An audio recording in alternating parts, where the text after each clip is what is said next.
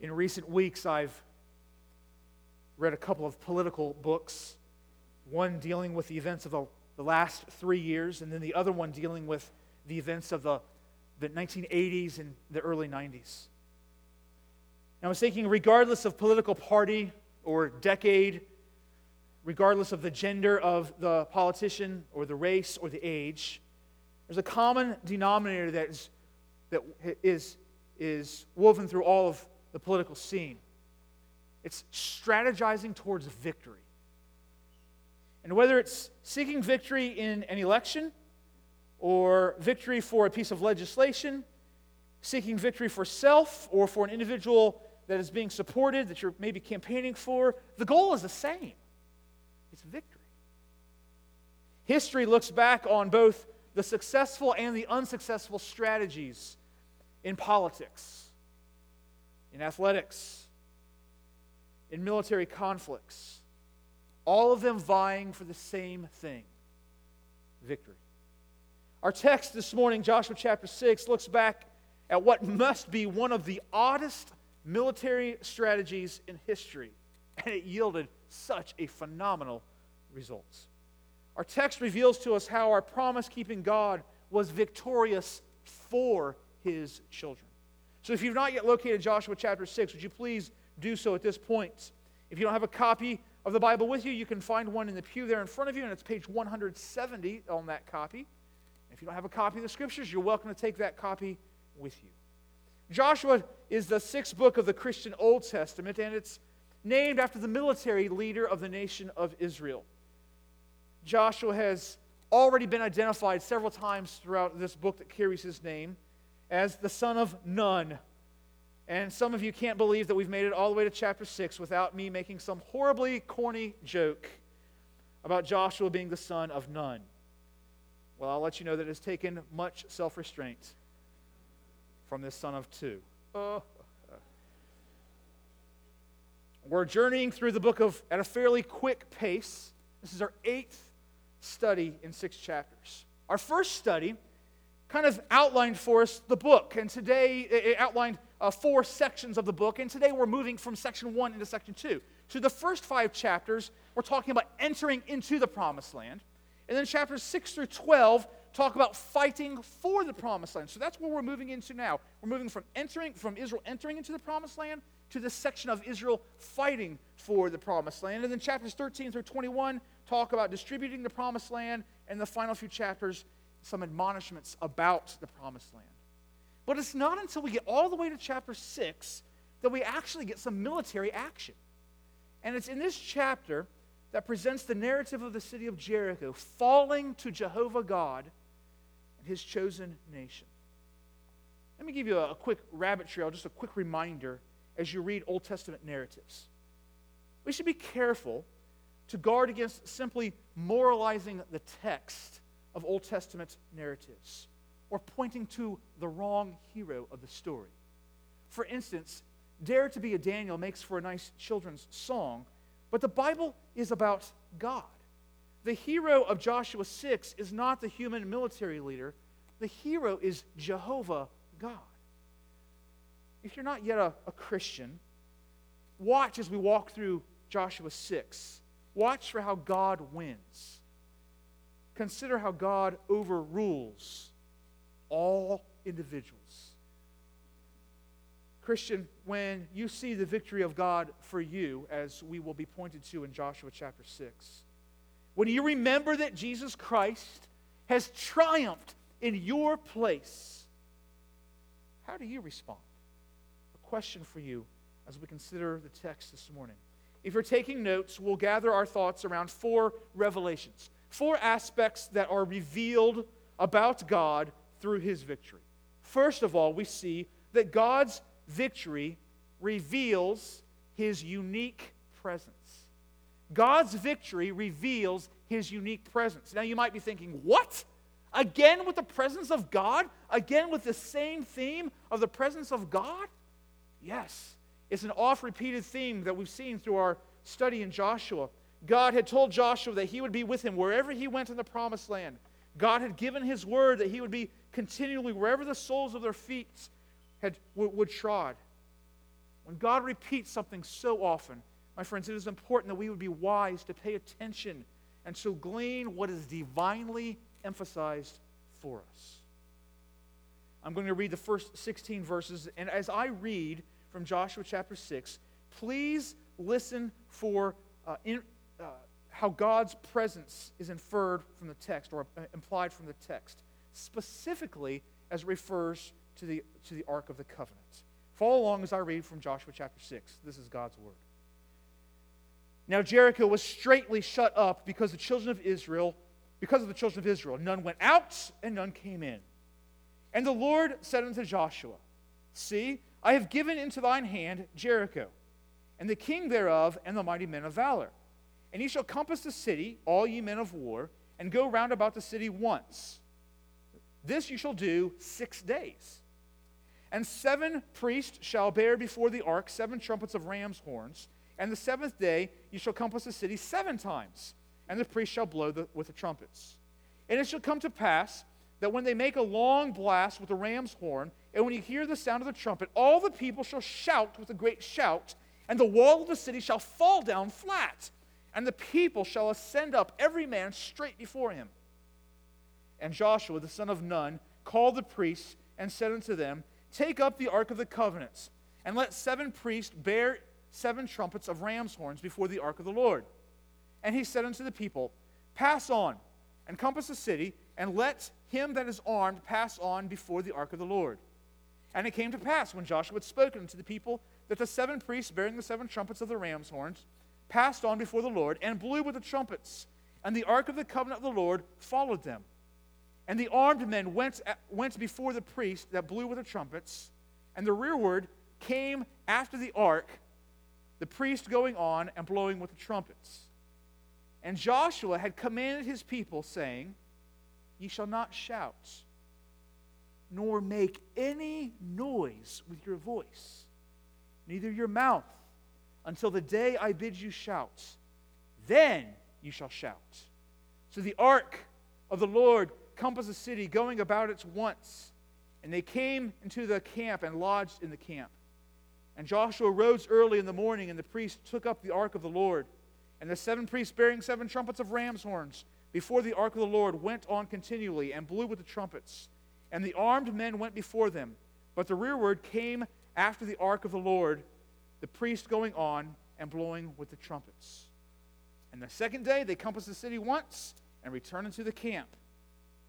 So they did 6 days. And it came to pass on the 7th day that they rose early about the dawning of the day, and compassed the city after the same manner 7 times. Only on that day they compassed the city 7 times. And it came to pass at the 7th time, when the priests blew with the trumpets, Joshua said unto the people, Shout, for the Lord has given you the city. There's this little cycle that takes place throughout the book of Joshua. God gives a command to Joshua. Joshua relays the command to the people, and the people obey the command that has been given to them from Joshua, from God. We see that cycle being played out as they come to the city of Jericho to conquer it. God had told Joshua to have the Ark of the Covenant to circle the city. This chapter refers to the Ark of the Covenant no less than 10 times. Now, a quick reminder, the Ark of the Covenant was more than just a box. The Ark of the Covenant literally symbolized God's presence, His unique presence with them. It spoke of the holiness of God. It spoke to the mercy of God. I heard somebody else say it this way. The Ark of the Covenant was an object to remind Israel who God was, that He was holy and merciful. It was an object to remind Israel who God was. It was to remind them who they were, that they were His, that He had claimed them. And thirdly, it was to remind them where He was. He was with them. He hadn't left them. He hadn't forsaken them. And this is what they carried into battle, to be reminded that God was with them in this battle. And Israel went into this battle with the presence of God. Right in the thick of things was God. God was with them. Has God not made the same promise to each of us? He commissioned us to go into all the world and teach all nations, to make disciples, to baptize them in the name of the Father and the Son and the Holy Spirit, to teach them to observe all things whatsoever He has commanded us, and lo, He is with us even unto the end of the world. Isaiah chapter 43 says, when you pass through the waters, I will be with you, and through the rivers they shall not overflow you. When you walk through the fire, you shall not be burned, neither shall a flame kindle upon you. Christian, because God promises His continual presence with us, we can say with the psalmist, the Lord is on my side. I will not fear. What can man do unto me? God's continual presence, His unique presence, it urges us towards faithful obedience. Because we know that God is near, we desire to follow His instructions. God's presence encourages us toward a day-by-day plodding of the Christian pilgrimage, continuing in the responsibilities, in the instructions that He has given us to follow in His Word. When you are faced with trials on every side, take heart. God is present with you. The outcome is already secure. God has already taken care of the problem, so proceed with great confidence. He already knows how it's going to turn out, so rest in His presence with you as you walk through those valleys in this life. Take hope in the presence of your God. Take courage. Do not be afraid, for your God is with you. He fought for Israel. He fights for you. If God be for us, who can be against us? God's victory reveals His unique presence. Secondly, God's victory reveals His unmatched power. Now, there's some more instructions that are given in verses 17 through 19 that we're going to come back to in just a moment. But for now, let's jump to verse number 20 and consider this idea that God's victory reveals His unmatched power. So Joshua told the people to shout in verse 16. In verse 20 it says, and the people shouted when the priest blew with the trumpets. And it came to pass when the people heard the sound of the trumpet, the people shouted with a great shout, and the walls fell down flat. So the people went up into the city, every man straight in before him, and they took the city. And they utterly destroyed all that was in the city, both man and woman, young and old, ox and sheep and ass, with the edge of the sword. Can you imagine? 6 chapters worth of preparation for entering into this land. 6 days of preparation for Jericho as they marched around this. And 40 years of anticipation of what was going to come, of coming into the promised land that God had given to them so many years ago. All of this explanation of how the nation was to take the city of Jericho, all the way through the first 16 verses, all of this explanation of what the strategy was going to be for Israel to take this city of Jericho. And then in 1.5 verses, God gives the city over to Israel. It speaks to the divine, unmatched power, the unmatched power of God. The God who spoke our world into existence. The God who upholds the creation by the power of His Word. The God who can, as we sang this morning, fall an enemy with one single word. This God brought down the walls of a city. My friend, this wasn't some kind of magic that happened centuries ago. This isn't some kind of Old Testament parable that we're supposed to learn about falling walls, and those represent something else, and we can conquer any Jericho in our life. This was an actual event where walls of a city fell down flat. There are archaeological studies that give evidence that this actually happened. It's the unmatched power of God. One of the things that we have done over the years at our house is get into some wrestling matches, and we wrestle a good bit, and I can take down the kids pretty well because I've always been bigger and stronger. But one day, I might be bigger. I don't know. We'll see how the diets go. But I might not always be stronger. And one day, not yet, don't get any ideas. One day, my son's going to be able to take me down because my strength is going to diminish and his is going to be on the rise. Friends, God's power has not lessened since the days of Jericho. God's power is the same today as it was when He did speak the world into existence. It's the same today as when the walls of Jericho fell down flat. God remains all-powerful. He can take care of any problem in your life. Tozer put it this way: God, who has all the power there is, can make a sun and a star and a galaxy as easily as he can lift a robin off of its nest. God can do anything as easily as he can do anything else. That's the power of our God. Believe, trust the ability of God's power to take care of whatever you face on this day. That event, that responsibility, that task, a thing that there is no humanly way to accomplish. Give it to the God of the impossible. Walk by faith and not by sight. See the power. Know, trust the power of your God. We sang it this morning. Your soul can be still. You can be at peace precisely because the Lord is on your side. But this power that's displayed in Joshua 6 is not just for Christians to note. There's also a warning for unbelievers that comes from Joshua chapter 6 regarding God's power. When you read and when you hear of the Jericho account, don't miss the power of God to judge sin. You see, this wasn't just power for Israel's victory. This was a power to judge the sin of the inhabitants of the Promised Land. Everything was utterly destroyed, verse 21 tells us. Now let's go backwards and look at verses 17 through 19. Joshua told the people, "And the city shall be accursed, even it and all that are therein, to the Lord. Only Rahab the harlot shall live, she and all that are with her in the house, because she hid the messengers that were sent. And ye in any wise keep yourselves from the accursed thing, lest ye make yourselves accursed, when ye take of the accursed thing, and make the camp of Israel accursed, and trouble it. But all the silver and the gold and the vessels of brass and iron are consecrated unto the Lord, and they shall come into the treasury of the Lord." The city was accursed.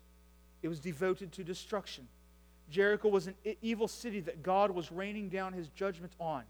God's wrath was being poured out on a city. His judgment was coming to a city because of their sin. Friends, you should understand this, that the Bible is crystal clear. The Bible leaves us no doubt that every human being is a sinner and that God will judge sin. The judgment, the payment for sin is death. And the Bible speaks very clearly about those who do not repent, who do not turn away from their sin. If you don't repent, the Bible tells us that you will face judgments, the judgment of God in hell for all of eternity. Jericho was destroyed because of their sin. And God will give the same punishment of destruction to all who refuse to turn away from their sin. Today, right now in this service, I issue you an invitation. If you have not yet turned from sin, I encourage you, I implore you to see that judgment is coming and turn to the one who is able to rescue you from that impending judgment. God's victory reveals his unique presence with us. And God's victory reveals his unmatched power. But notice thirdly that God's victory reveals his undeserved mercy. Jump down to verse 22 now. The walls had fallen flat, but Joshua had said unto the two men that had spied out the country, "Go into the harlot's house and bring out thence the woman and all that she has, as you swear unto her." And the young men that were spies went in and brought out Rahab and her father and her mother and her brethren and all that she had. And they brought out all her kindred and left them without the camp of Israel. Now this takes us back to Joshua chapter 2 and the narrative about the harlots named Rahab. Here in Joshua 6, we see a promise-keeping God delivering on his promise to save Rahab. It was a display of mercy to this harlot and to her family in the present. But actually, there had been mercy for a long time to the ancestors of these inhabitants of the Promised Land. Because you remember that God had told Abraham many years ago, hundreds of years ago, that this land was going to be theirs. But he also told them this about the inhabitants of the land from Genesis chapter 15, verse number 16. And they shall come back here in the fourth generation. Here it is. For the iniquity of the Amorites is not yet complete. It had not reached the extent that God was going to allow their sin, their iniquity to reach, back in Genesis chapter 15, verse 16. So Jehovah had been showing patience to the inhabitants of that promised land of Canaan during Abram's day. You see, it wasn't as if God rained down his judgment on Jericho after a single screw-up. No. God didn't rain down judgment on Jericho even after an entire generation of rebellion.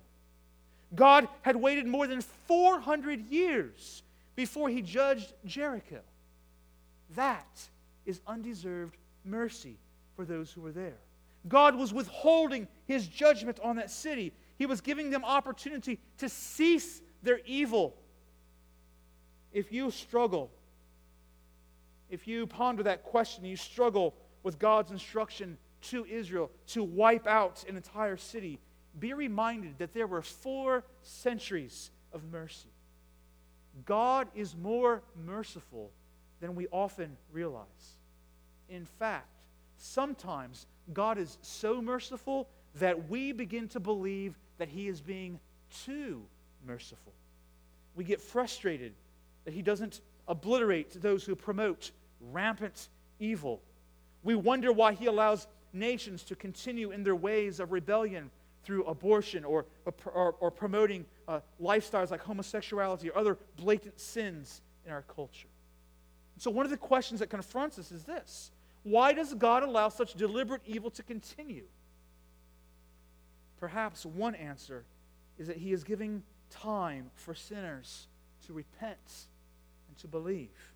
He is withholding judgments in order that they will turn to him. Christian, rejoice in God's mercy to you. Rejoice in the new mercies of every morning. Rejoice that God didn't wipe you off the face of the map for all of your rebellion against him. And can I encourage us all to practice mercy? Practice mercy in our own Christian life. Practice mercy in the relationships that God has given to you. Practice mercy in your marriage.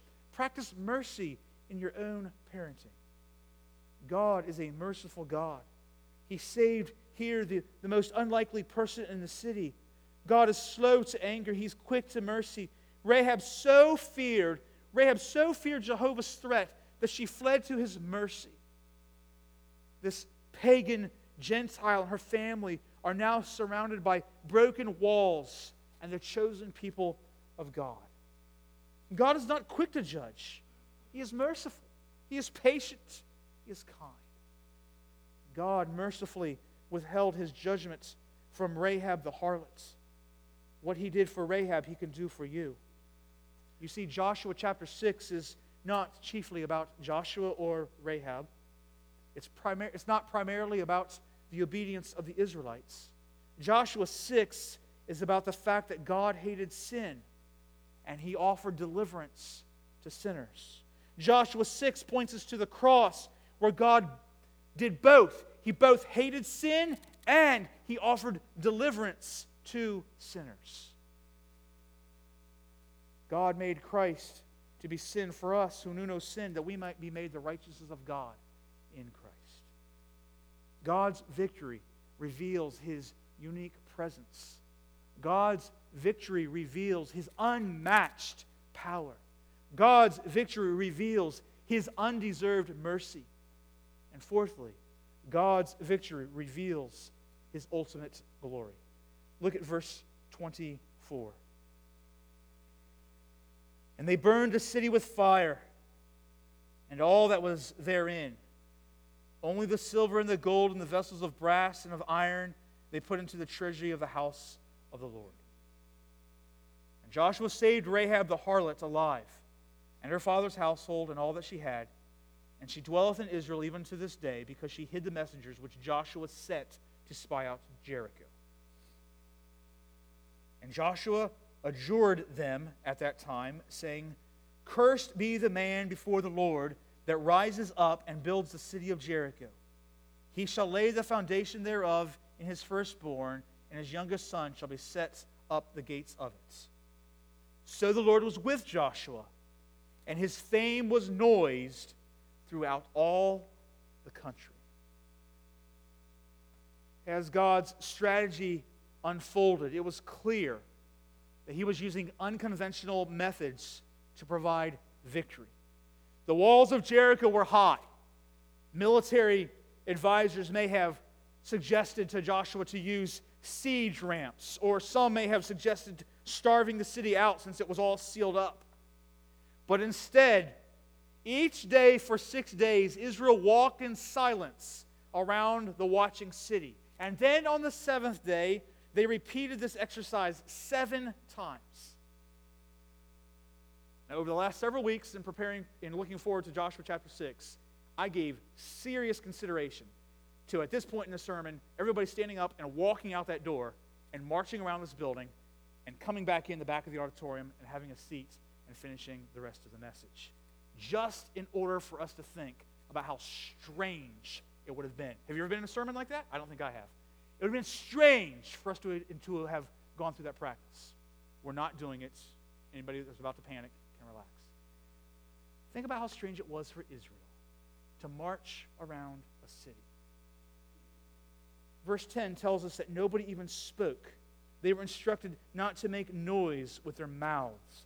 Only the sound of the ram's horn was blown by the priests. Can you imagine trying to keep several million people quiet? Can you imagine, as the people of Jericho looked down over those walls, jeering at the Israelites, mocking them for this weak military strategy of walking around a city? Can you imagine trying to keep your mouth shut while somebody was jeering you, while somebody was mocking you as you walked around a city? Silence before God. It's a discipline that we should practice. It seems like Joshua chapter 6 is teaching us that there is a place and a time to be quiet before the Lord.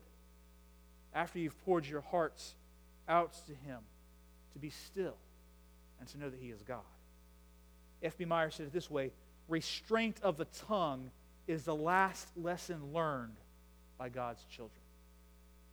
You see, we often pour out our hearts to God, but sometimes we're using prayer as a time to advise God on how life should unfold in the coming days or weeks, or things that should take place in our life, instead of being silent before God.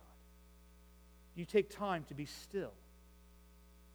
You take time to be quiet before God, to listen to Him speak to you through His Word, to pour your heart out in prayer, and then just to be quiet, to sense His leading in your life. Israel's silence and Israel's simple obedience points us to the glory of God.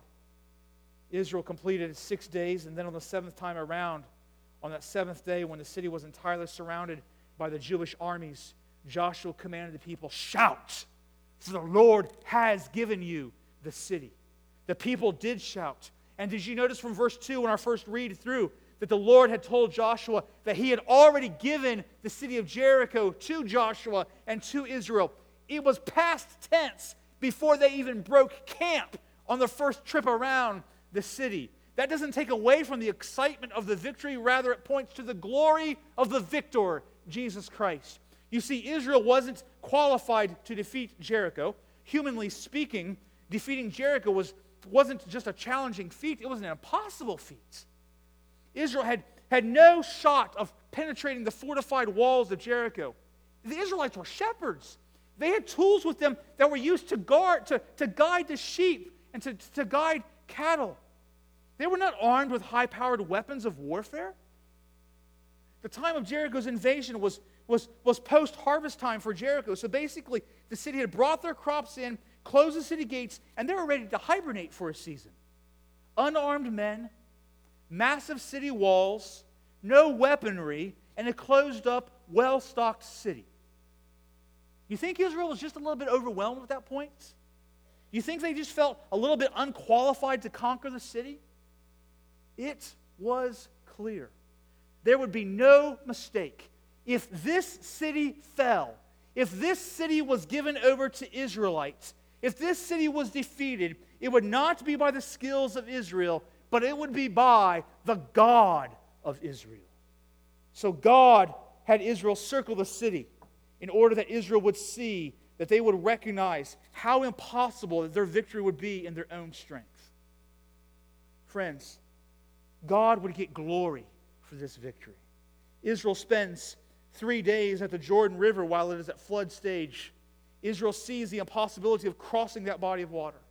Israel spends 6 days marching around the city walls that must have looked like the walls stretched to the heavens. Israel sees the impossibility of penetrating those walls. God was reminding His children. God was gracing His loved ones, His dear children, with this reminder that they didn't have a shot at conquering the city by themselves, that He was going to have to do the work for them. One pastor put it this way: God brings people to brokenness and to despair to emphasize His power and that He would receive glory. Do you feel that you have been brought to a point of brokenness? Do you feel that you have been brought to a point of despair? God often does this in order that He may emphasize His own power in the situation and that He will receive the glory, so that we can say, God, I cannot do this. I cannot handle this. It's going to have to be You alive in me, Your power, Your glory. It is possible that God has brought you to that point of brokenness and despair in order that He will receive glory through that brokenness and despair. Sometimes God bypasses His people's activities to enhance His own glory. We have the tendency to obscure God's glory ourselves, don't we? We have the tendency to obscure God's glory, to steal His praise. So He sets our contributions aside so that we see it as all of Him, as all of His work. And in Joshua chapter 6, we see that being played out. If this story was produced in Hollywood, the movie would focus on the assault of the city, the combat, the falling walls. There would be long scenes of the battle. But instead, this production by a holy God focuses our attention back to His power and to His glory. Political campaigns, athletic endeavors, military conflicts reveal a wide gamut of strategies towards this goal of victory. Joshua 6 reveals the unique, the unmatched, the undeserved, and the ultimate strategy of God to gain victory. His presence, His power, His mercy, and His glory. Doesn't that sound a little bit familiar? Is not this what we have seen in our own life via the good news of Jesus Christ? The hill of Golgotha was, in a way, just like Jericho, where God's judgment was poured out. Ephesians 2 tells us that God made us alive together in Christ. Romans 1 tells us the gospel is the power of God for salvation to everyone who believes. We couldn't do it ourselves. God had to supersede our rebellion against Him. He is withholding judgment on us, and He put it on Christ in our stead. For by grace you have been saved through faith. This is not your own doing. It is a gift of God, so that no one may boast. We can't take glory for our salvation. God saved us. We didn't save ourselves. It's His ultimate glory. So His act of awakening our dead hearts, His power to overcome our sin, His power to overcome death, His mercy, all point to the ultimate glory of our God and King, Jesus Christ.